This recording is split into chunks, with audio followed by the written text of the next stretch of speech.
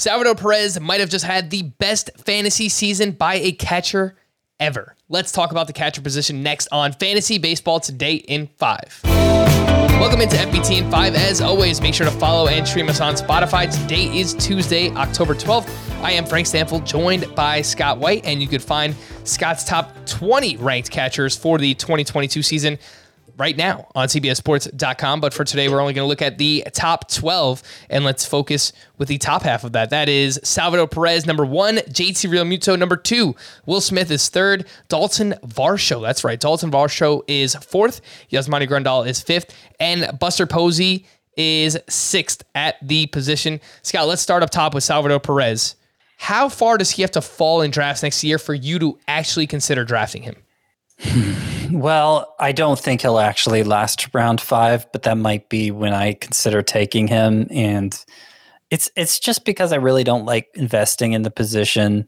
There's so much that they get exposed to, so much injury risk and performance risk because of the beating they take back there. And, you know, everybody kind of has a bad catcher anyway, so I don't mind having a bad catcher.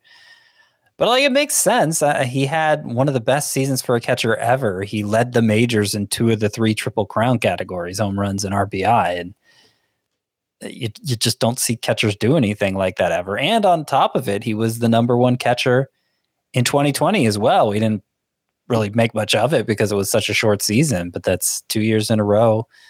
I think far and away, we should think of him as the number 1 catcher in fantasy now, even though he's old.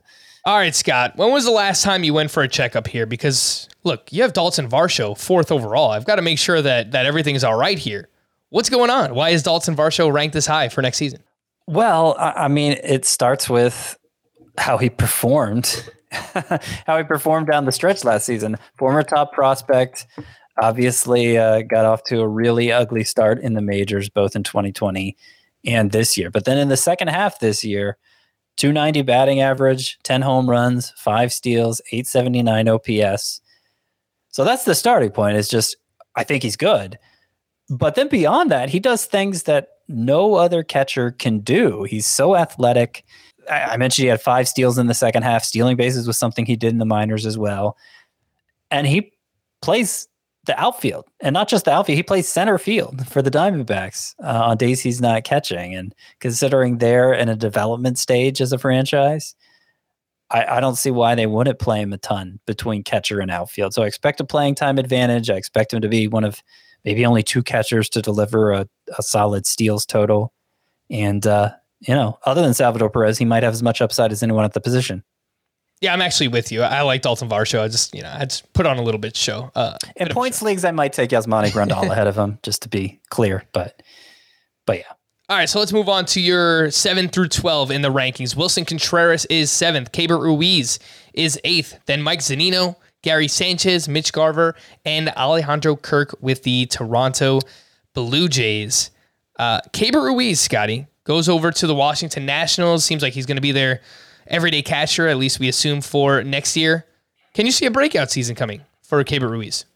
I could. I mean, he broke out as a power hitter in the minors this past year, hitting over 20 home runs in basically like a half a major league season's worth of games. So, we didn't know if he would ever develop that kind of power. We knew he made tons of contact, and he did both in the minors and the majors this year, struck out less than 10% at the time. And that's unbelievable for any player, much less a catcher. So I think he's going to get a lot of playing time for the Nationals. He's not going to strike out much. That gives him a very high floor at a position where it doesn't take much to be relevant. And if he does show power in the majors next year too, then he could be huge.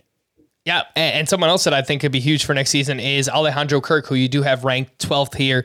And he was basically the biggest underachiever by every metric that you look at on StatCast this past season at the catcher position. So we know that he can be, hopefully, great offensively, but he still has work to do defensively. And it's because of that where I think his floor is lower than other names on this list, just because of playing time. Yeah, Mitch Garver and Alejandro Kirk both. The reason I have them 11th and 12th behind guys like Gary Sanchez, Mike Zunino, even Keibert Ruiz. I mean, I like the upside of Kirk and and Garver more. It's just, will they get enough playing time?